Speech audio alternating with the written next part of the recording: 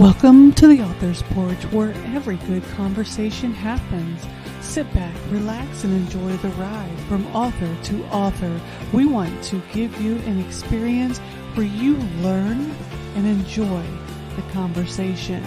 Authors tell you about their journey, you learn about new books, and at the end of the day, you go home with a smile on your face because the Author's Porch is a beacon of light, bringing you home to the family you never knew you had. We hope that you enjoy the show.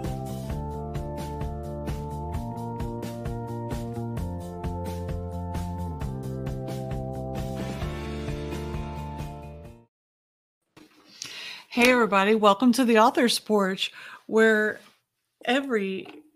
you know what, I just had did that ever happen to you? And then it happened when I was live, where every great conversation happens. Like my mind went blank, awkward. Anyway, it's probably because I slept in a RV camper last night. That's probably why. Anyways, so where every great conversation happens, and it happens because we trusted Brendan and Bomsey at Master Talk to show us the power of effective communication. We also make sure that we always have a great cup of coffee from Third Day Coffee Seguin, because they have the best coffee in the world. They truly do. Today, we're talking to John Stamp. How are you doing, John?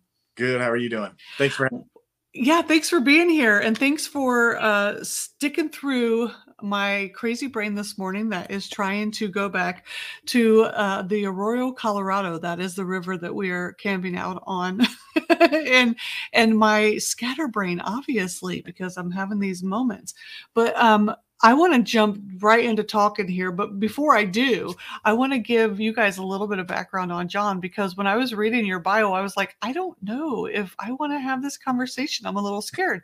And the reason is, guys, okay, so I was reading your bio and I was like, NCIS, right? Yes. FBI. I was like, all this secret squirrel stuff. And then you wrote a book about it. And then we started talking, and you were talking before the show, because I always talk, before the show to all of the guests. And we were talking about how you wanted to do a podcast possibly about crime from a law enforcement standpoint. And I'm like, I've never committed a crime. That's not why I'm scared. But, you get nervous. Like when I was in the military and the first sergeant would be like, hey, can you come to my office? I'd be like, what's going on? What's happening? Or when you get pulled over and you get nervous. So I'm excited to talk to you because I want to hear about your book, but I'm also like, oh my goodness, are you going to tell me something about my past that I don't know? No, I'm just joking. You're like, come on, lady, get it together. It is funny you mentioned that though, because my first week with NCIS, you pick up cases and you got to go interview people and find your subjects. So I got to go talk to this guy as a subject in one of my cases. So I'm grabbing my stuff, getting my notebooks and all this stuff together to go find this guy and talk to him. I got to go track this guy down. And the agent sitting next to me is like, what are you doing? I go, I got to go find this guy. I got to talk to him. He's a subject of my case. He's like, yeah, no. I'm like, what do you mean? No, I got to go find the guy. He's not just going to come to me. He's like, yeah, he will. I'm like, what? He goes, where's he work? I told him his unit, and he picks up the phone. He's like, hey, I need this guy at the office in 15 minutes. And I was like, that's never going to work. That's not how law enforcement works, man. And he's like, oh no, he'll be here. He called his chief and was like, deliver this guy. We got to talk to him. Oh, and in all of my life, as a street cop, as an FBI agent, I've never had somebody deliver my guy to me. So it's funny you mentioned that with your first sergeant calling you in, and it's like, well, I guess that's how it works. That's the military, huh? Yeah, it was a whole different ballgame. Yeah. Yeah, we don't tend to run very often. I mean, there are some that will run, but the majority of us just do what we're told. Like we walk in to put ourselves in handcuffs, right? That's very awkward. Awkward we are. I was always proud of the fact that I had a pretty good relationship with the guys, the known guys, out in when I worked in Charleston. I could call them by name and be like, hey buddy, we got a warrant for you today. And more often than not, they'd be like, yeah, okay. You treat people good, and you get to know people over time. And they got their job, I got my job, and I'd be like, hey bud, you got to go to jail today. And they'd be like, all right, Stamp, as long as you treat them right, everybody's, Yeah. That doesn't work out all the time, but it is you're kind of proud when you have that kind of relationship with people and they trust you, you know. That is true. And sometimes it is just about that respect between two individuals. You did something wrong. You got to pay the piper, and that the other individual's just doing a job, just doing what needs to be done, and then you can both go home healthy and safe at the end of the day, for Yeah. lack of better words. Well, in that example, he's got to go to jail. I'm going to go home. Well, that is his temporary home. Yeah, you're going to county. Which is your temporary home for the moment until you do your time, right? Do the crime, do the time. Yep. It's funny because growing up, I wanted to be a police officer. I even did a ride along with a police officer, and I got the adrenaline and everything when we did a traffic stop. I was like, it's the coolest thing ever, all this other stuff. And when I would join the Air Force, I wanted to come in security forces, but I couldn't lift enough weight. I was 128 pounds, not now, I was then 128 pounds, couldn't lift the 75 pounds that I needed. I was so devastated, but they said, wait 6 more months, come back, try it. I says, I'll be dead in 6 months. You got to take me now. I got to get out of here. They said, okay, you can cross it a couple years, all that other stuff. And then when I found out what security forces did, I said, no way, Jose, I don't want to do what they do, because I didn't. At the time, I was like, I'm not going to stand at a gate. I'm not going to do all that crazy stuff. So I went and I talked to Office of Special Investigations, because that's what the Air Force had. And I was all ready for it. I was pregnant with my son. They were going to accept me, but at the time I was married. So fast forward, I had my kids, and I realized that God intervened in my life because I was not equipped, nor could I have ever handled being a police officer. I would never have been able to make it in the law enforcement field. And I think God intervened in exactly the way that he knew that he had to. And I'm extremely thankful, because I was not, and would never have been equipped to do what law enforcement, any level, from the street cop all the way up to CIA type stuff or whatever. I just would not. So thank you for what you've done. I just want to say that, because I thought I was Billy Badass. I could not then, and still cannot, beat my way out of a wet paper bag. So I commend you for what you do. But I also want to know about your book, because I could go in and talk about, your career, the whole entire interview, obviously, because it's phenomenally interesting. As well as, I just love, hearing all kinds of stories. Obviously, everybody does. But you wrote a fantastic book. But it also goes, how do you go from this to writing a book? Where do you get that line, right?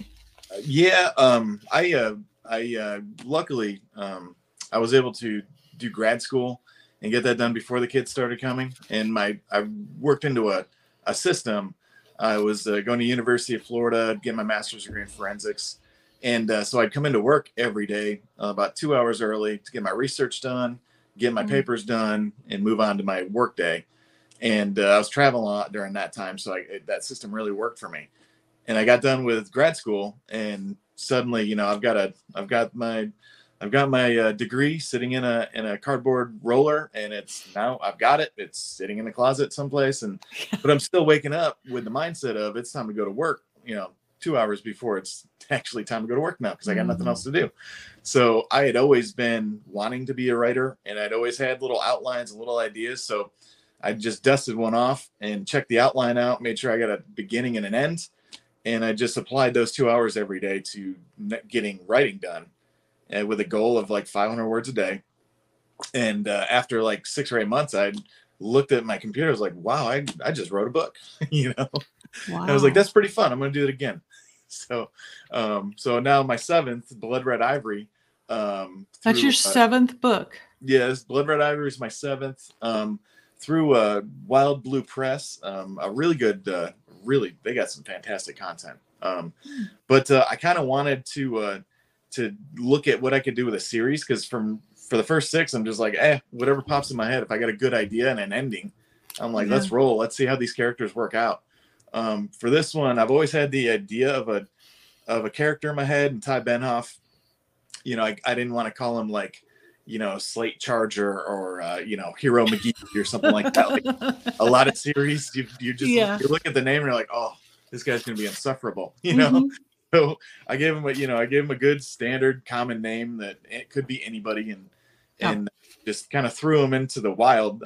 I worked in Africa for a while, Oh, and wow. worked in different parts of the world. We'd go off, and I'd often work in the same office as OSI, your Air Force Office of Special Hmm. Investigations, and Navy. We'd all be there together with Army and work cases in different places. So, and I always liked, at least at NCIS, they put a couple agents, throw them out in the field, and they trust that these guys are going to work it out.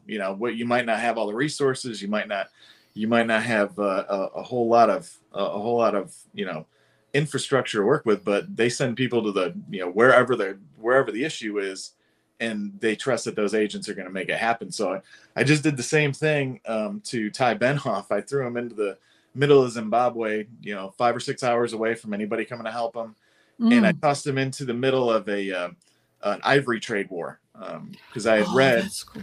it was just fun, and I'd read an article, and there's a couple documentaries about these people, but there's a female unit of anti-poaching rangers that was stood up by a former, I think he was an Australian SAS guy, Mm. but he built this unit of people who protect elephants and fight the ivory trade in Zimbabwe, and Hmm. they're all female. They all come from violent background. They've all been abused in some way, and he recruited these women, trained them up, and they've been incredibly effective in protecting wildlife in this given area.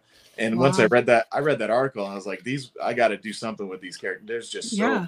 you know, not only just to give them a little fist bump, but just having that backstory alone, I got to work with these people, Yeah. Um, so I fictionalized the unit, and had so I got Ty working a homicide of a sailor in their preserve.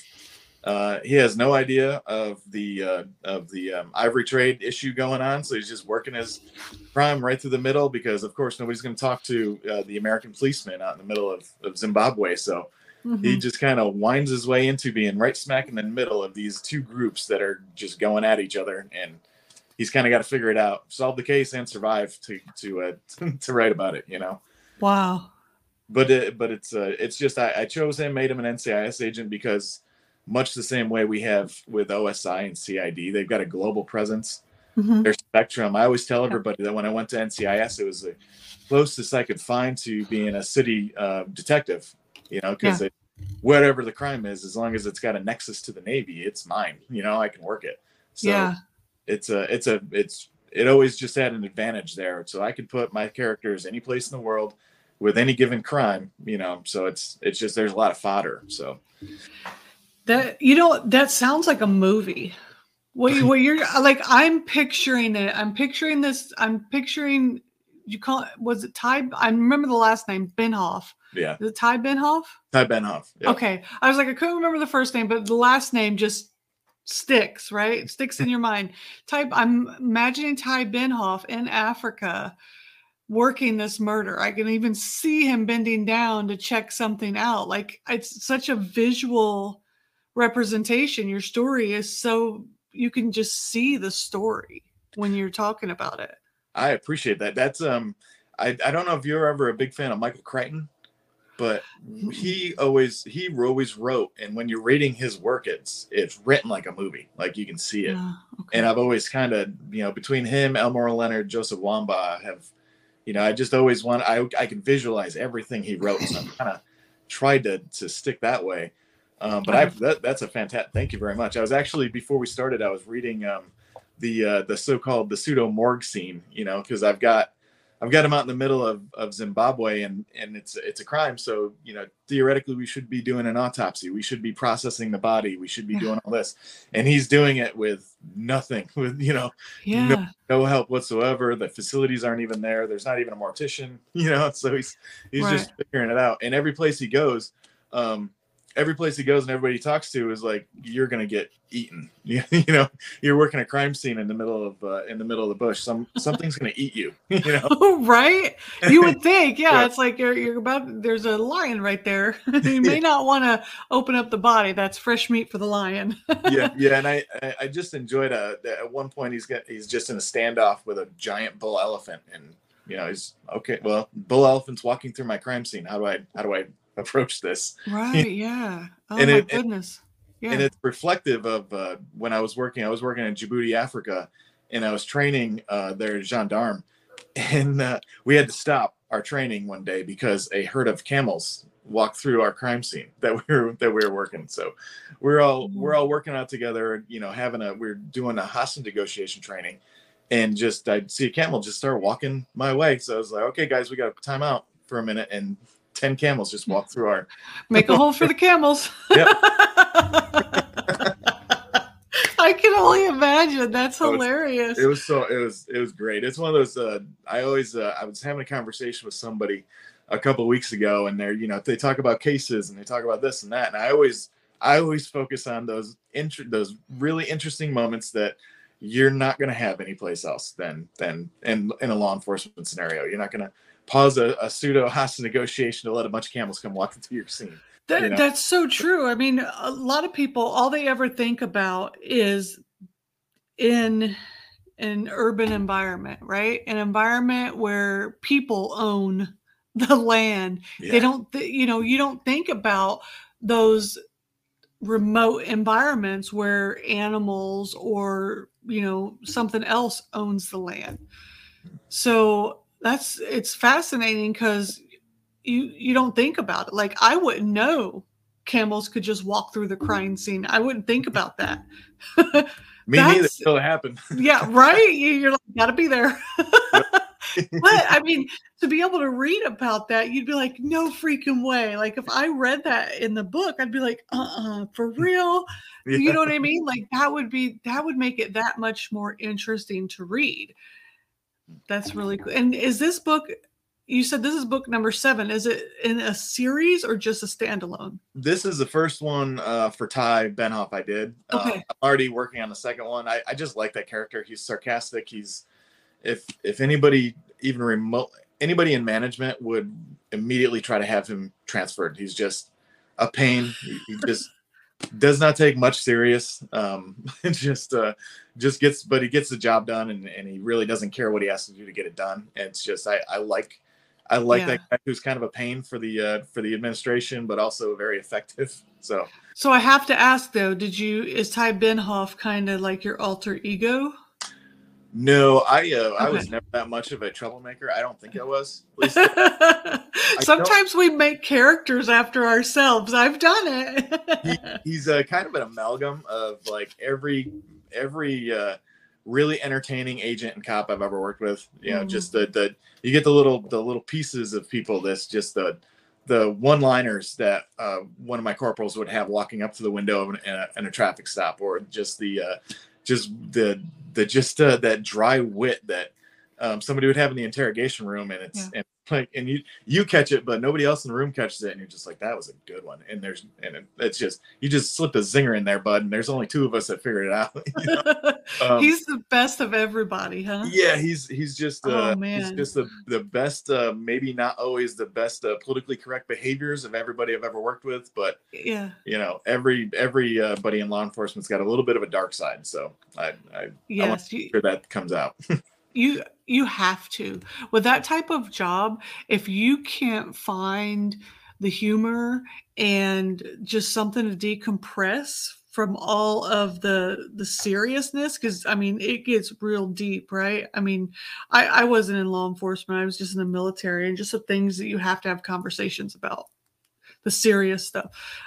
If you can't find the humor and the decompression in all of that, it'll eat you alive. I know that. So, the jokes, it's funny because when my son and my daughter went off to college and they would joke about something, the other kids would look at them like, and they were like, oh, and they would call home and they'd be like, Mom, like, we don't fit in. And I'm like, oh, well, I guess I didn't warn you about the real world.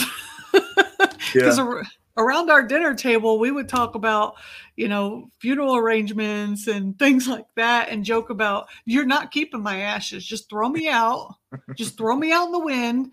And then when you feel the wind in your face, just keep your mouth closed so I don't come back at you. I mean, we would joke about those type of things. And when they would say something like that around other people, they were like, not okay.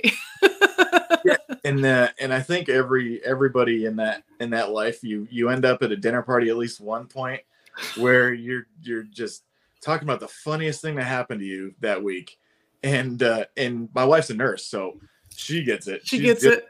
She's just as bent as I am, but Yeah. you're there with people that don't deal with that sort of stuff, and you just tell them the funniest thing that me and my wife were talking about just a couple hours ago, and no one laughing, and just like, well, we're never being invited back here again. Yeah, you won't go to that dinner party ever again. Yeah, my husband's Army, I'm Air Force, so we totally get it. Yep.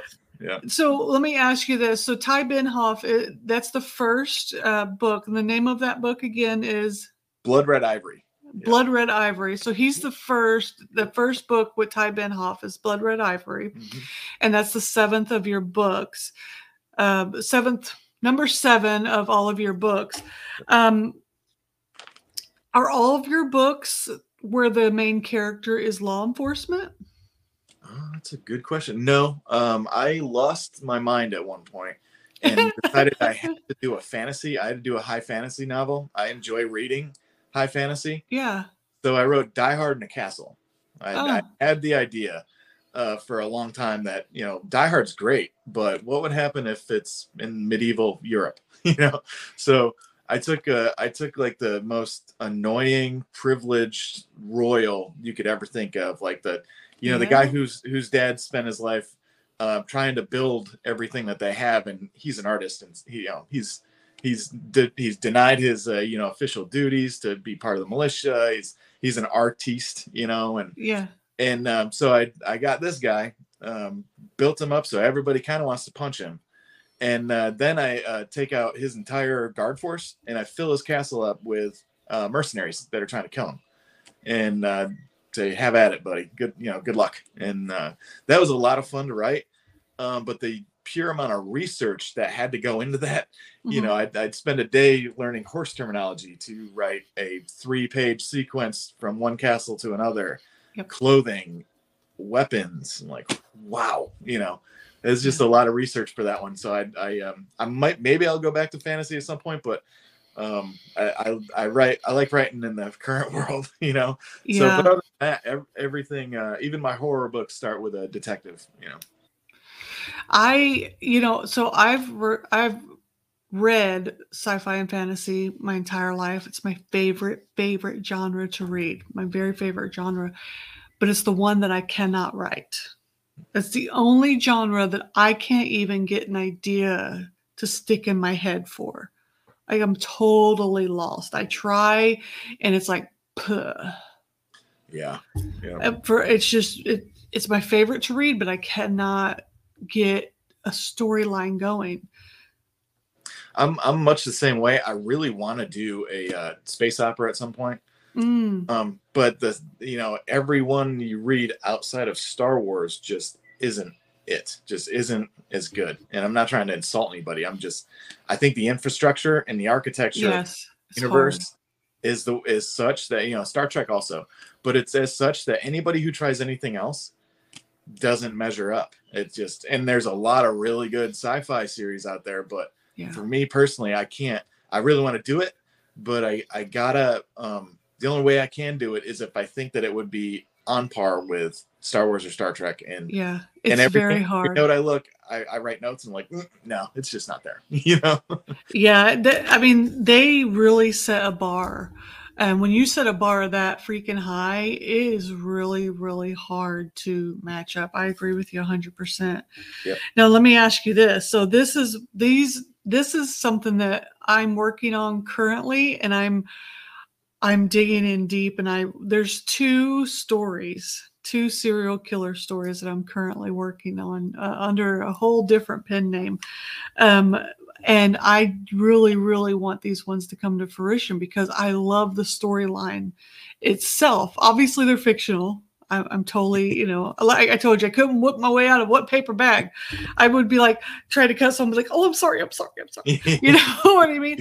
But they're two storylines. Now, could you ever see yourself writing that type of story? From the bad guys' perspective, Yeah.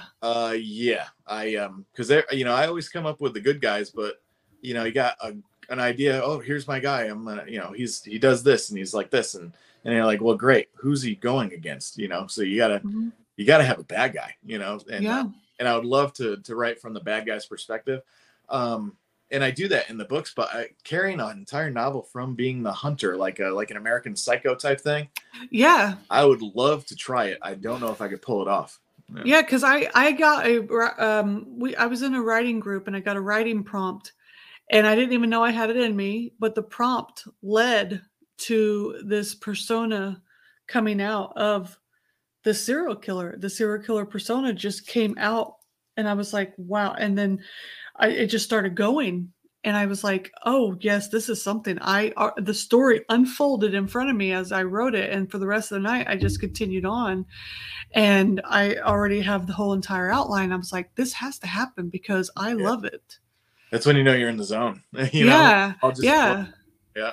So Yeah. I always wondered if somebody could, from one that is so on one side of the track could write from the other side of the track. I would love to try it. I Yeah. honestly don't know. I would love to, because I kind of got a loose idea of throwing Ty up against a serial killer at some point. Okay. Probably book 4 or 5, but as far as doing it from the perspective of the bad guy all the way through the book, and kind of making Ty or the the protagonist, the just ancillary characters that just get in his way, I think Mhm. that'd be fun. I can't wait to see what you come up with. Yeah, me too. I'm hoping that I can, because I was thinking, well, how do I? Because I don't know anything about serial killers other than what I watch on TV, or law enforcement other than what I watch on TV. So there is a whole hell of a lot of research that I'm going to have to do. So I'm like, oh man, I got to research. So You maybe can call that's me. You can call me anytime. I'm not an expert in anything, but probably make it sound good. I know, right? I'm like, at least got to make it sound believable. That's right. So this is your 7th book. Now, when did you release this one? Blood Red Ivory came out January 18th, and the Okay. audiobook, the Wild Blue, is doing an audiobook. I can't wait. It's gonna be my first one, so I'm really excited about that. So that comes out May 2nd. May. Oh, I gotta wait till May. I love audiobooks, especially when it's this genre. This genre on audiobooks kills. Like, I no pun intended. yeah, there's plenty of that. um, but it's weird. I can't do fiction in the audio format, but every nonfiction I read, if it's biography, if it's true crime, whatever it is, I feel like I'm at a TED talk. So I always go audiobook on my nonfiction, but for fiction, I gotta read it. I don't know what it is. Really? Yeah, yeah. I listen to a I listen to both. Like, I listened to Tip of the Spear by Ryan Hendrickson. It's his true life story. Soldier in Afghanistan. He actually lost half of his leg, but then went back into combat afterwards, and all this. I mean, I literally was just chills running through me the entire time. And then I listened to, it was a rom-com, and it was about all these first dates that she went. It was absolutely hilarious. I was riding in my car for like 15 hours laughing the entire time. So I think I think it's the story. For me, it has to be the story. It has to be intriguing. And this sounds intriguing. Like, this right here sounds absolutely intriguing.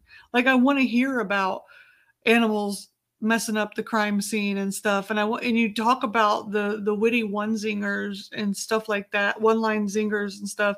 I want to hear Ty Benhoff, say those things, So yeah.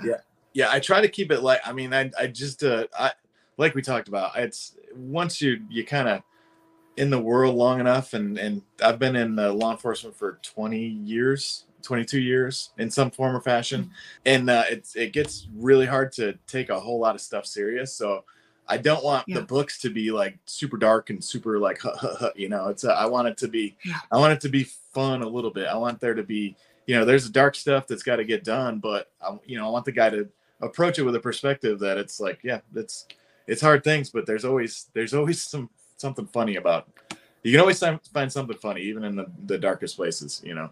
Yeah, absolutely. Yeah. Now, obviously there's a lot of authors out there that learn from podcasts and learn from authors like yourself and myself that have been there before and have done the dang on thing, that have ripped the band-aid off and went. So I always ask the question because it's important so they can learn as well. What if you had any advice to give to another author, whether it's their first time, their 10th, their 20th time writing a book, what would be your best piece of advice? I think, and I'm after having that conversation with a few people, it's just find a routine and stick to it. You know, it's Mm, writing is everybody wants to look at us as artists, as we're these creative, artistic people, and we are, but it's still a job. You got to look at it like a yeah. job. You go to work at this time and you get off work at this time, and you don't quit. You just can't quit because there's nobody that's gonna push you, and say, hey, did you get your 500 words in today? Or, Mhm. hey, how'd your writing go today? Or, where's my next book? Nobody's going to do that for you. So if you're not doing it, there's nobody, if a book doesn't get written, there's billions of books out there that have never been finished. So for everybody that I talk to, I always say, pick a time, pick a place, and go there, rinse and repeat every day. Because otherwise life will happen and you'll get distracted. So yeah, find that routine and just stick to it. Look at it like a blue collar job, because writing is, nobody's gonna be there to help. It's very solo existence when you look at it. Absolutely. And I was having a conversation with my friend Elizabeth Johnson. She's the marketing director at Playtime Multimedia and Publishing. And she had someone tell her that, she's been they wrote their first book, and over the past year, they've only sold like a couple of copies. And since they're not selling well, they're done. They quit. And I was like, what do you mean quit? Like, Yeah, if you're an author and this is what you want to do with your life, whether you're selling books or not, you just keep going. yeah, yeah. Like you just keep writing. Yep. At this Like point, there's no quit. yeah. At this point for me, it'd be writing's the same way as like if I skipped a week at the gym, I start getting cranky, and my wife will be like, "Go to the gym," and I'm the same way. If I don't get to write, if I miss a couple days writing, I'll start getting cranky the same way. It's Yeah. just habit at this point. Yeah. And I feel bad for people who get into the writing game and look at it as a moneymaker, because you just can't. You'll be destroyed. You'll be destroyed if Hallelujah. you look at this as a get rich quick scheme. It's just not. Yep.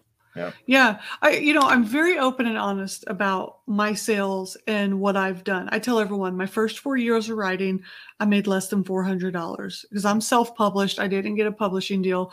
I do everything on my own, and I have focused more on promoting other people than myself.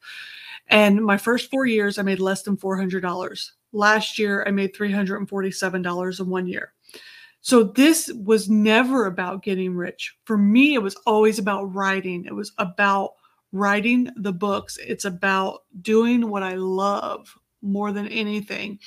And as I grow, will my income grow? More than likely, absolutely. Yep. I'm learning how to market. I'm learning how to grow more. I'm learning how to write better. So everything is getting better. In the beginning, I did my own book covers. Now I have a cover designer. In the beginning, I didn't have an editor that knew what they were doing. Now I have a good editor. In the beginning, I wasn't a great writer. I'm a better writer now. Eventually, I'm going to be a great writer. I mean, you just have to continue. So when you said that routine, I was like, thank you, Jesus, people. There is no quit when Yeah. it's something that you have a passion to do. Yep. And if it's not a passion, it's never gonna work out for you. It's just Yeah. yeah, it just is. You do it because you want to do it, and you hope to entertain people. Yeah, absolutely. So where can people reach you at? I'm going to put it here in the comments for YouTube and for our Facebook viewers, but I want to make sure that when this goes over to the podcast format, those folks that can't see it can hear it. It's pretty much everywhere. The Amazon, of course, is the biggest one for everybody, but Barnes and Noble, Books a Million, they're all listed there. But I mean, mostly everybody I talk to is e-readers now. I love going to the book conferences and where people pick up stuff, but easiest and fastest is always going to be Amazon or Barnes and Noble. Do But you they're have a available website? pretty much anywhere. Yeah, my site, johnstamprighter.com. And that will lead also to my Substack. I have a blog there, the They Did What crime blog. Cool. Which kind of, like we were talking about earlier, I kind of take dumb criminal stories, and if something inspires me, I kind of write my own version of them. Just kind of getting reps writing small short fiction. Yeah. But other than that, it's just my Amazon page, my Instagram, John Stamp Writer. They're all consistent. So I'm easy to find. Yeah. That's not so bad for a law enforcement guy, right?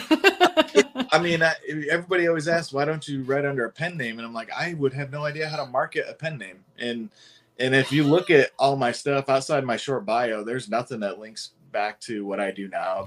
I don't bring the current job into it. I just, there's the past there, and I'm a writer. If you look at me online, you've got me as an author. You don't have me as anything else, Yeah. And that's what people don't understand. I mean, you don't have to have your real life and your writer life, even if you use the same name, synonymous with each other. Yeah.